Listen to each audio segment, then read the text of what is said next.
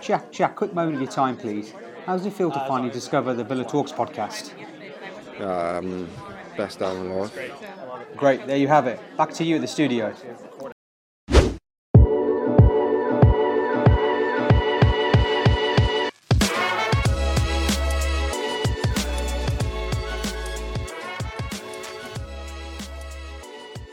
Hello and welcome to another episode of the Villa Talks podcast, another episode of the Lowdown, another frustrating game for Aston Villa, another loss at home. It's 3 in a row now, a little bit concerning.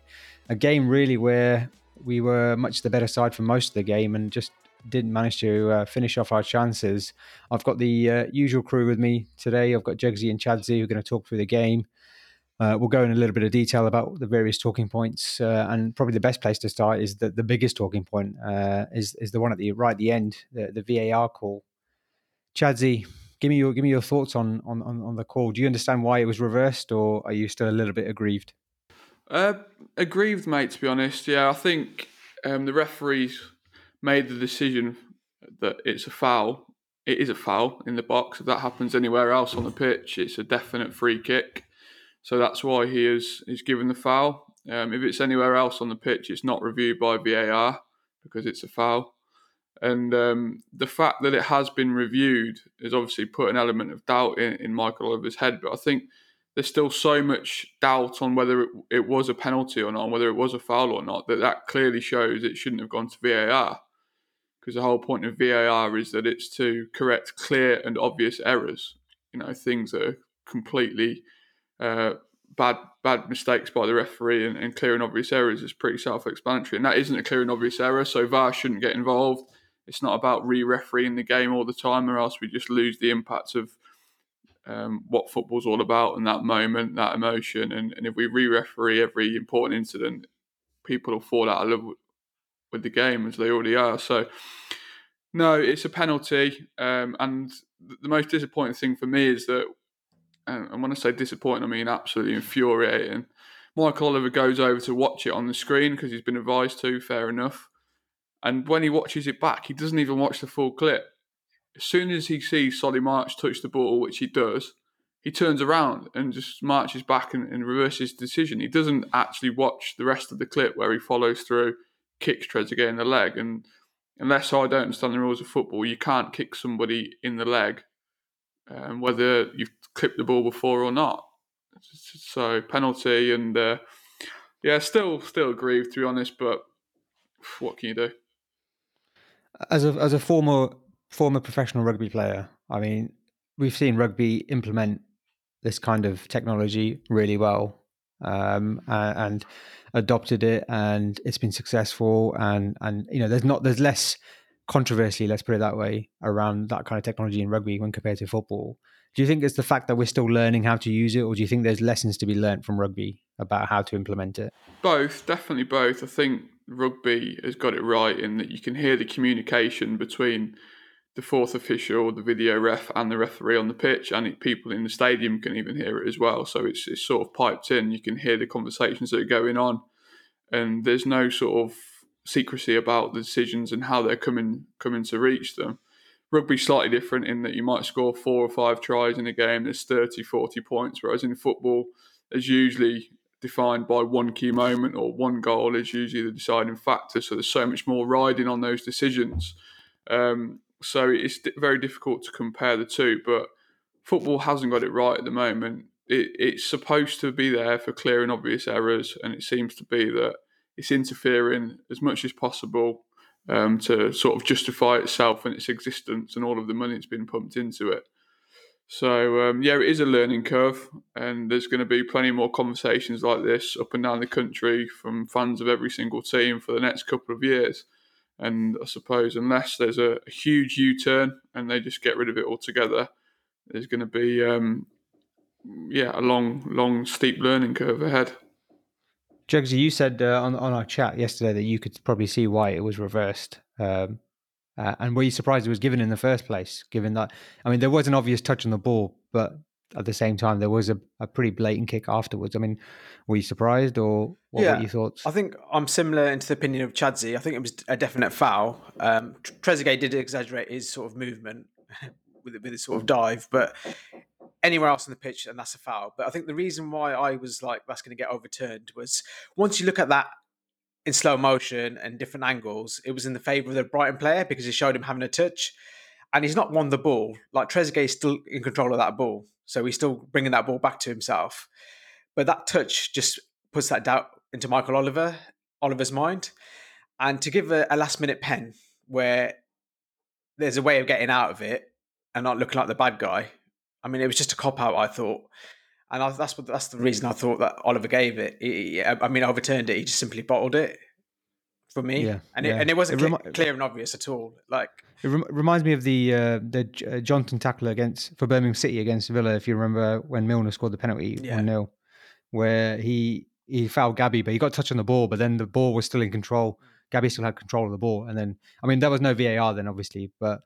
It was, Birmingham fans will still say it was never a foul or whatever, but the fact is Gabby was still through on goal even after the touch on the ball. I think, and then he took him out. So it's one of those, isn't it? I mean, if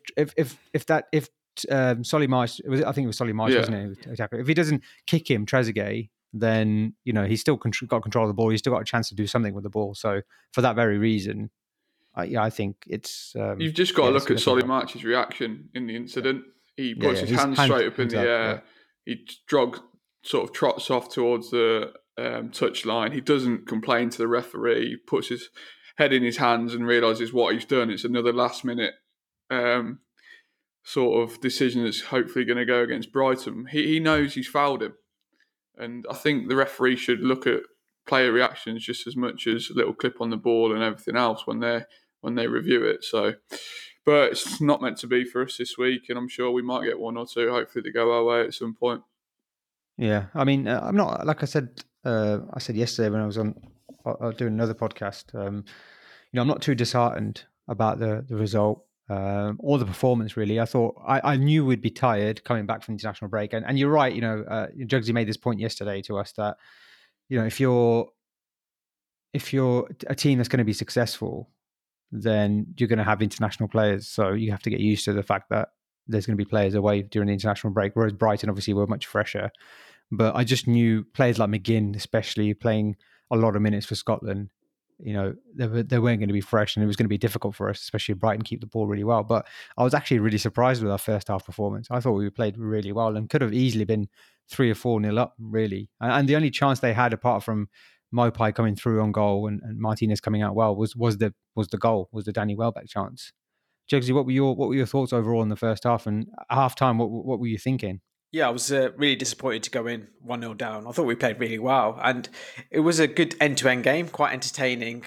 Both teams had decent enough chances, and we just didn't take our chances. I thought Trezeguet had an excellent first half, and his chance, like 4 yards out, I think the first chance was easy as well. He just put it in the middle of the goal where the defender was. And then when it came back on his left foot, I'm just surprised he didn't tuck it away, to be honest. It was pretty poor. But yeah, their goal, I think, was just, again, another naive goal we've gave away. And I mean, I think Mings has been sort of scapegoated by a lot of fans, but it was a collective sort of error where Mings and Cash weren't on the cover. Conser's just pressed on Maupay too early because they're in their own half. There's no reason to press him that tightly. And we've just lost our shape, and Welbeck's gone in behind, and obviously Mings hasn't got the recovery pace. And it was a good finish, to be fair, by Welbeck. I was probably going to doubt that he'd be able to tuck that away. But I thought, Martinez, again, unlucky. I mean, he's come out, he's sort of dominated his box. He's come out early to snuff out Maupay.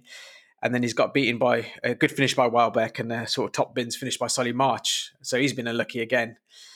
But I thought the first half we played really well. I thought Jack, even though he didn't look himself, he looked a bit leggy.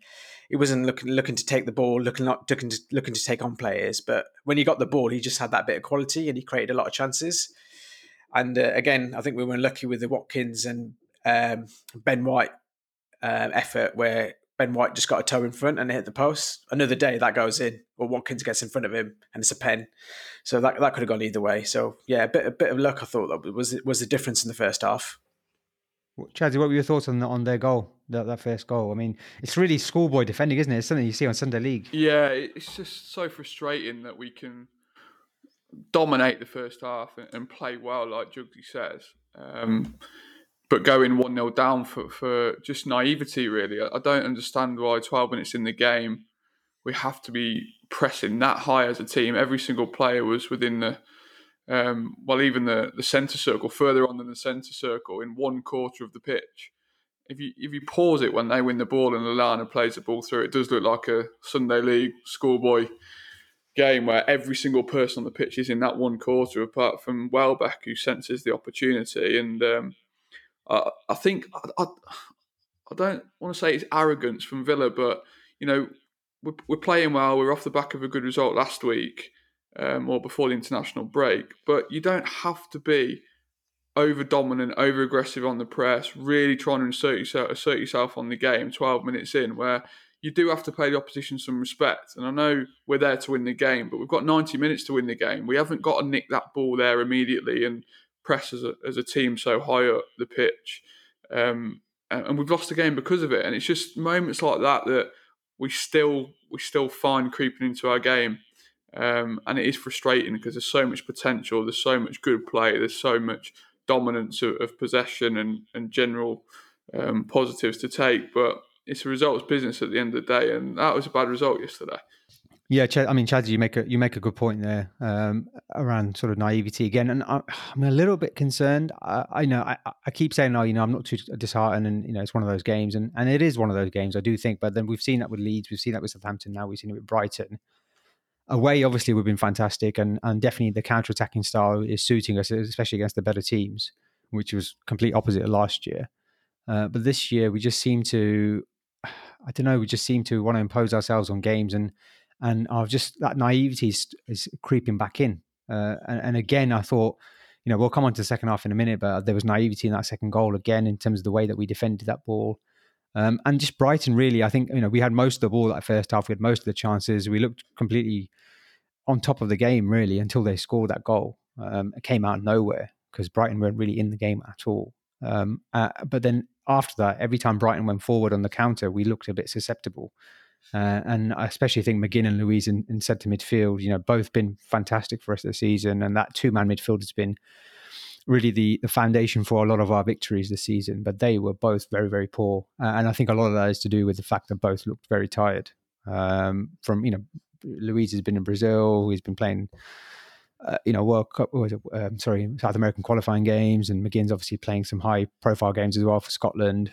It's difficult at the same time to come back into the Premier League and go straight back into it after maybe 1 or 2 days rest, playing 3 games in a row.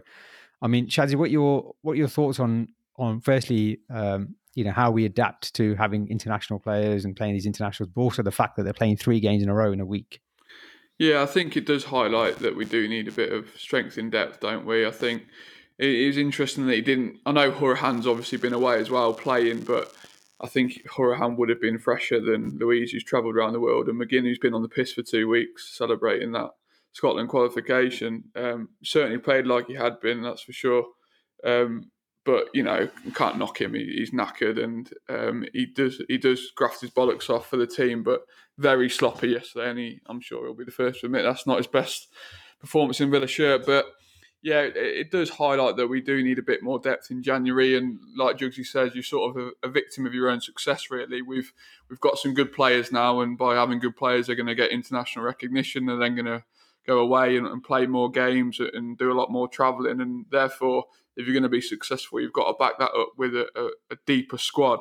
So I think that's a long-term project, isn't it? We're not going to necessarily address that in January, but if we can have a relatively good season this season and want to kick on next season, there does need to be some more strength in depth that Smith trusts to play and rotate the squad. But we definitely did suffer from that international break. We looked leggy yesterday, like you've already said, and we didn't really have the legs to go and get back in the game when we really needed to in that last 20-30 minutes.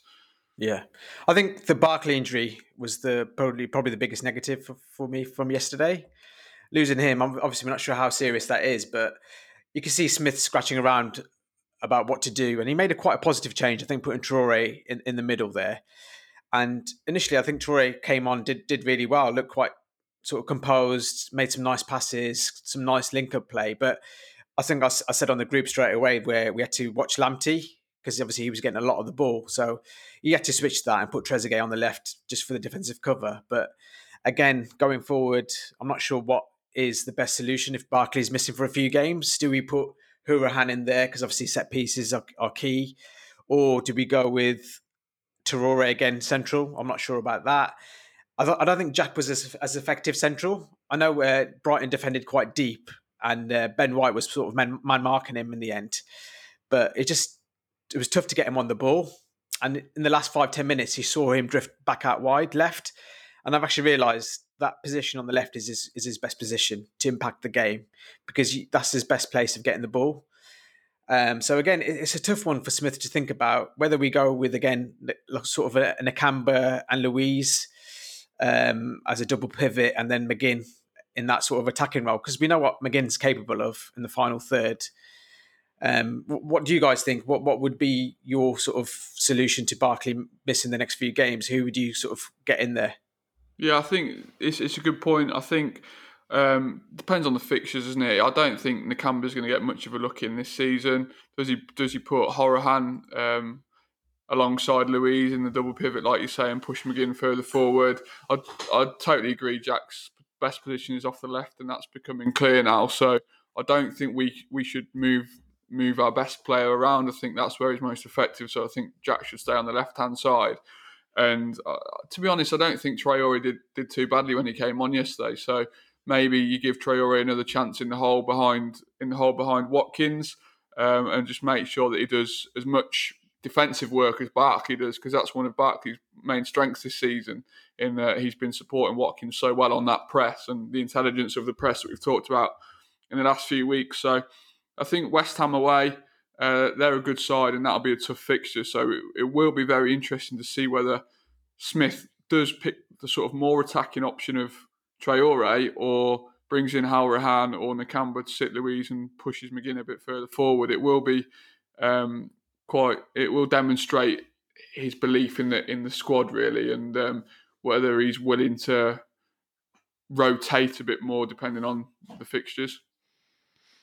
Yeah, I think West Ham as well are, they're very much a counter-attacking side as well, a bit like us, and they rely so much on Antonio up front to get them high up the pitch. They defend deep, they defend well. Under Moyes, they're very disciplined, and they're very rigid in their formation.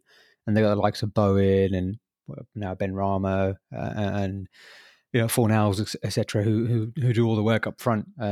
So I'll be interested to see how we approach that game. I mean, it may be better for us not to press so high against West Ham because I think that will play into their game plan maybe, and maybe try and adapt a little bit. And I think McGinn, we saw McGinn play as a number 10 for a little bit against Leicester, and that obviously proved successful in the end. Well, maybe not number 10, but definitely played further forward against Leicester in that second half towards the end, and he can definitely do a job there. I personally, I would look to continue with Traore and give him a run of games, because I thought he did fairly well, especially first half. I thought he was really good. He had that, he was good on the ball. He hardly ever lost it. He had a good shot on target, which was good save by Matt Ryan, and then obviously the cross was fantastic for that goal as well. That was Harahan-esque. That's what we've been missing in the team when Harahan's been outside, and he was able to deliver that. And his other set pieces were pretty good as well. I do think though, where he differs is compared to Barkley, which is a point Chad's made, was his pressing isn't as effective as Barkley's at all, because he's a bit more, more relaxed off the ball.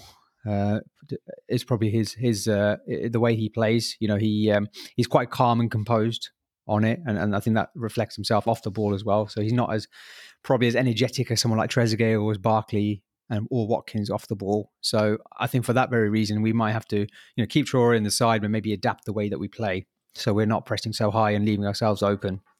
So it'd be interesting to see. But I mean, I think Jugsy made a point there about Lamptey and the fact we switched Trezeguet off to the left hand side, and I could see why why Smith did that, but we definitely lost a bit after that in the second half, especially where we looked like we ran out of ideas. But I think at the same time, another reason why we've been playing that way already. Grealish has been staying high up the pitch for most of the season, hasn't been tracking back as much because we've allowed him to stay up, and that's why we played that 2-man midfield, because it's allowed McGinn and Louise to come and cover the fullbacks. But I think what we saw yesterday, and this is a point, Jugsy, I'd be interested to hear your thoughts on, was both McGinn and Louise, just look very leggy and weren't at the races really, and McGinn especially. I mean, looking at McGinn, I made this point yesterday. I think he doesn't have the first touch, which is so important in Premier League football, of someone like Louise, of someone like Grealish or Barkley. So his game is so much more reliant on the fact that he's got so much energy. He's 100 miles per hour all the time. He's box to box. He's just so determined. But when he loses that bit of energy, a bit of fitness, because his first touch isn't as good, then you see him making loose passes. You see him not winning second balls. And I think we saw that yesterday with his sloppy passing, but also the fact that both Louise and McGinn didn't cover their fullbacks very well, or cover, sort of pick up the spare man at all. I mean, what did you think of our 2-man midfield in that game yesterday, Jokes? Yeah, I thought McGinn was sloppy in possession, and he obviously, I think it sets a tone, doesn't it? When you give the ball away, it just puts everybody on the back foot. And he did something similar against Arsenal, where we were lucky to get away with that. And yeah, I just thought Louise as well defensively, he's been inconsistent this season. I'd say I think he's either been excellent or poor. There's not much in between. Where last season, obviously post lockdown, he was one of our best player easily. But what I think is frustrating with Louise is he gets a lot of runners off him, and he doesn't get back into that edge of the box position quick enough for me. Where we see teams pulling crosses back, usually you expect your defensive midfield to cut that out. And I think the second goal, there's potentially something that either McGinn or Louise should have got back in to clear that ball. And I know it's one of those where it's hindsight, and maybe Cash sort of lost his man, or Traore didn't even get back to cover to help Cash out either. So there's various sort of fingers we can point at different players. But I thought it's just been a common theme, I think, this season, where Louise is probably not as switched on defensively, because he's probably not a natural defensive midfielder, really. He's a ball-playing midfielder. Do you know what I mean? He's a deep lying playmaker more than a, like in Nakambas or like a George Boateng or someone like that, for example. His natural instinct isn't defence. Do you know what I mean? He's quite really technical player as well. When it seems to be the tactics that our back four will automatically all drop deep as soon as someone gets into that channel in behind the fullback. Mings, Konsa, the fullback on the opposite side will all drop in basically to the 6-yard line, which leaves the rest of the penalty box open for the second runners of the attacking team. And you're spot on. That's exactly where you need your holding midfielder, just to be sweeping up and clearing that sort of second line of defence. And that was evident a couple of times yesterday as well. Welbeck miscontrolled one, didn't he? Probably should have scored again. And you're spot on with that. And I think that is an area that they will need to address. But I think, you talked about Solly March's finish. It's an excellent finish. And Welbeck's finish is an excellent finish. We've probably had 5 or 6 better chances where we haven't taken them. So, sometimes it is all about the result, and it's a results business. But, they've taken their chances. They've been clinical when we've made the error here and there. We haven't. We've been a bit sloppy and wasteful in front of goal.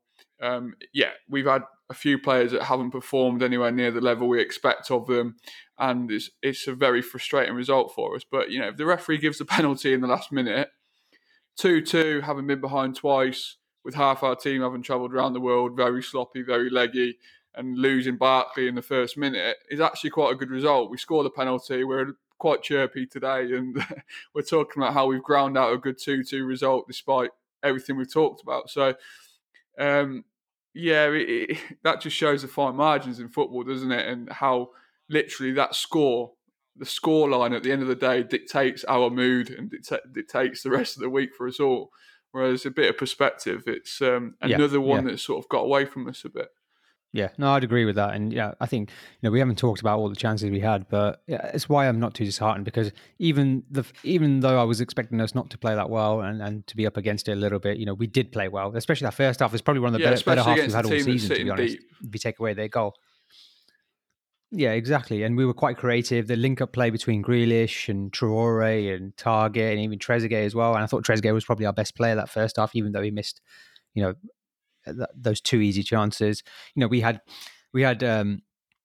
those two easy chances. We had the sort of Mings cross shot that Ollie Watkins should have really put his head on. I'm not really sure what he did there. We had the other cross from Grealish where Ben White nicks it in front of him. We had Trezeguet's really good shot, which just sort of whistled past the post. Those and Traore's shot as well. We had various different chances and a header where Mings completely missed it. It was a really good first half. Second half, Chads is right. We looked worse as the game went on, almost in terms of as an attacking threat. And it was a set piece goal. It was a great cross by Traore, whipped in with pace, curled in, and Konza did well to come in the back post and score that. And then apart from that, we didn't really have too much, in the way of chances. To be honest, we were getting to the final third and having a lot of the ball, but we weren't really creating much because we were sitting quite deep, and that's where someone like Barkley would do really well. And I think we desperately need Keenan back as well, don't we?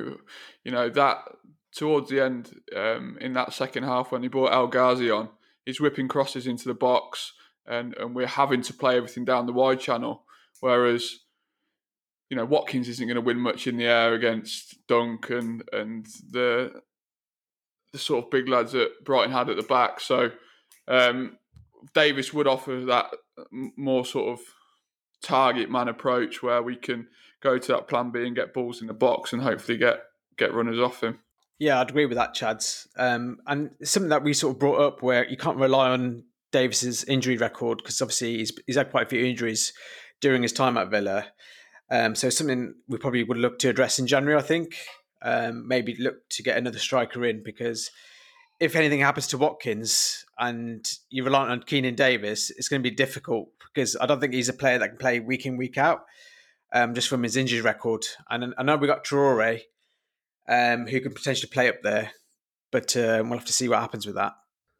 Yeah, I mean, it shows the point that we've been making a few times now in this various podcasts that we recorded, the fact that, we're definitely a work in progress team. We've got some excellent players and definitely we're light years away from what we were last season, in terms of how we set up as a team and how and the quality that we have in the team. But, we've only got maybe 13, 14 really top standard players that are going to be top half standard. And beyond that, there's a little bit of a doubt about the quality that we have. But it's why January is really important. And it's why patience is really important as well, because if we are going to be a mid-table team, which we're more than likely to be, which is a massive improvement from last season, let's be honest, then there's going to be games like this. We're not going to win every game. And there's going to be frustrating games. There's going to be annoying instances where we know we could have done better. And you're going to go away from games thinking, we should have got more out of that game. Or if we just did X, Y, and Z, we would have, done better. But a lot of that will come down to the fact that, we need a bit more extra quality in the team, and it's going to take a bit of time. We need another year or two of building a squad and building that team around us before we get to that position where we are a consistent top 8, top 10 team, and maybe beyond that, top 6 team. I think that's the key. I mean, before we sort of finish off the episode, Chadsy, what are your final thoughts on not just the game but also how we move forward now? Because obviously we've got these important games coming up, these next 5 games really that are all really, really winnable. Yeah, I think just looking back on the first 8 games, Leeds is probably the only game where we've had our asses handed to us a bit. Really, it was a bit of a masterclass that night from Leeds, and they battered us. But the last 2 home defeats, Southampton and Brighton, we've taken away positives. We've still had patches where we've played quite well. The goals we've conceded are easily correctable in terms of that they're sort of just obvious mistakes and obvious errors that we can iron out, and we're still playing well. There's still plenty of positives to take, and we still look a threat. If we take our chances, we win that game. If Ward-Prowse doesn't stick 2 in the top corner from set pieces, we probably win that game. So it's quite easy to get downhearted by a couple of defeats, but we're still in the top 6, having lost 3 consecutive home games. Yeah. And it's again, I seem to be saying the same thing after every home defeat, but it's a really positive start to the season for us. It's like you said, we're light years away from where we were this time last year. We're not going down. We're going to finish somewhere between 8th and 15th, 14th. And I think it's going to be an exciting season. It's going to be ups and downs. And it's still a joy to watch Villa play, really. Do you know, I'm really enjoying the season. And I think that the next 2 games, West Ham and Newcastle, will sort of dictate or give us a bit more evidence of whether we're going to be a bit higher up in that mid-table echelon or lower down and sort of having a sort of 15th, 16th finish, which would be a bit disappointing. But, you know, after the Southampton game, we were a bit downhearted. We went to Arsenal and played them off the park. I wouldn't be surprised if we won 5-0 at West Ham. You know, I wouldn't surprise me one bit. So let's see what happens. Jugs, I mean, going forward now, how do you think we improve? What aspects of our game do you think we need to improve to get better and try and make the most out of these next few games? Yeah, I think it's just down to, again, fine margins and a bit of luck. I think early on, especially as a defensive unit, we just need to be switched on. Like, I don't want to see sort of a missed clearance or just something that doesn't set the right tone. It's all about standards, I think. I think as a team, you just got to set the right tone and be on it from the first whistle. And I think it was just frustrating, again, like Southampton game where we were naive and gave stupid fouls away. Yesterday, I just thought we were, just poor defensively. I mean, we just didn't look composed and collective as a unit. And I think that's something that Smith will look to address. And I know we've played well defensively and we've kept clean sheets against the likes of, Arsenal, which is, it's a great achievement. But it's just an area where I can see we don't want to see that creeping back in where we're making mistakes at the back, because mistakes at the back cost goals and it's very hard to recover when you're 1-0 down in this league. But I think overall, plenty of positives. I mean, we still created enough chances yesterday to win the game and we didn't really play that well. I think with Barkley missing, we are going to be over-reliant on Grealish, but I was really positive with Trezeguet's performance again. He did look a threat and he did look like he could link up with Cash. And I think that'd be something that will be quite evident in the next few weeks. I think Cash is getting more and more confident and we'll see a lot more from him going forward. And I think that the key is what we do with the Barkley replacement. I think that will define us in the next few games. Traore was good, but I don't think he's natural in that position. And as you mentioned, he's not that high intensity player that we probably suited to our style. We need someone on the front foot, not on the back foot. And it'd be interesting to see what Smith would do. Obviously, it's a difficult one.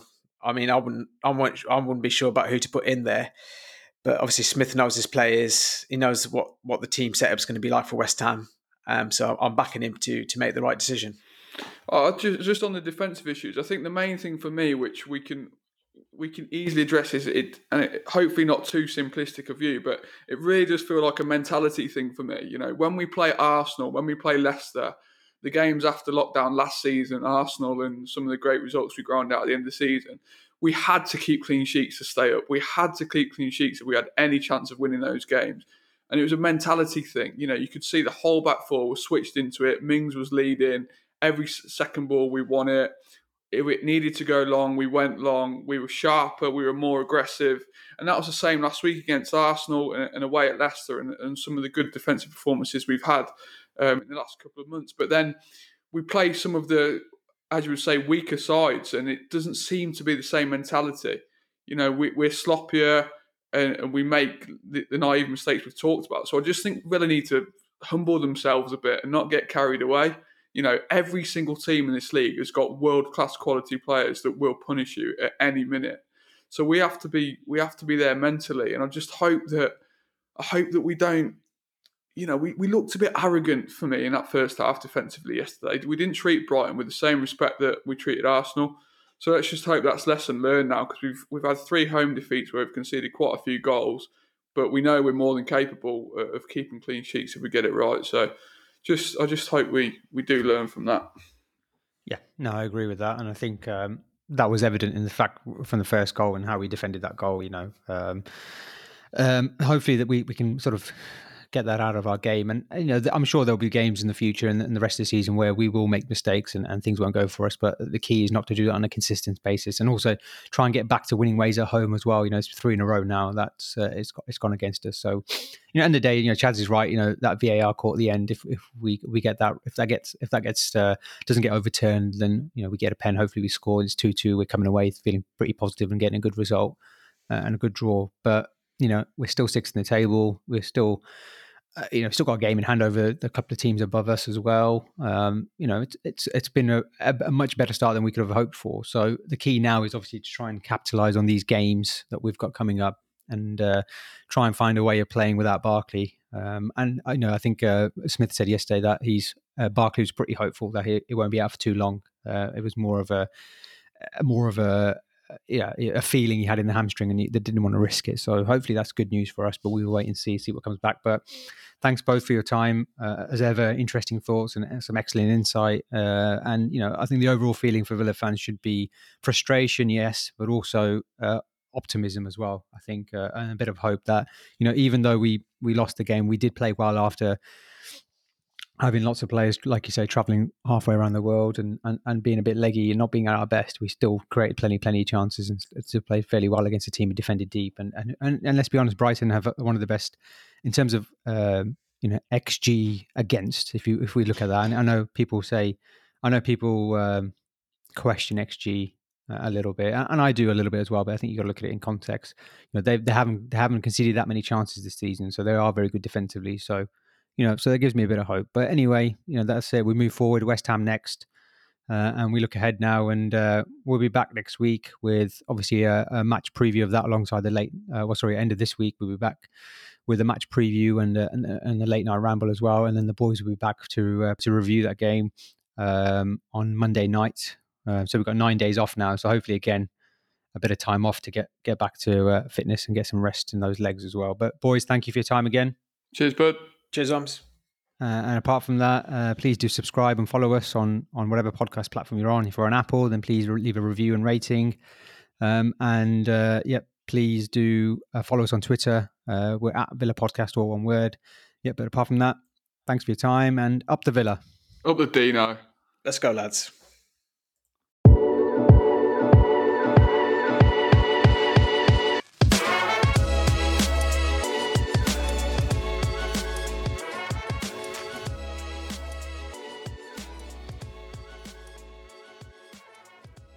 I love it.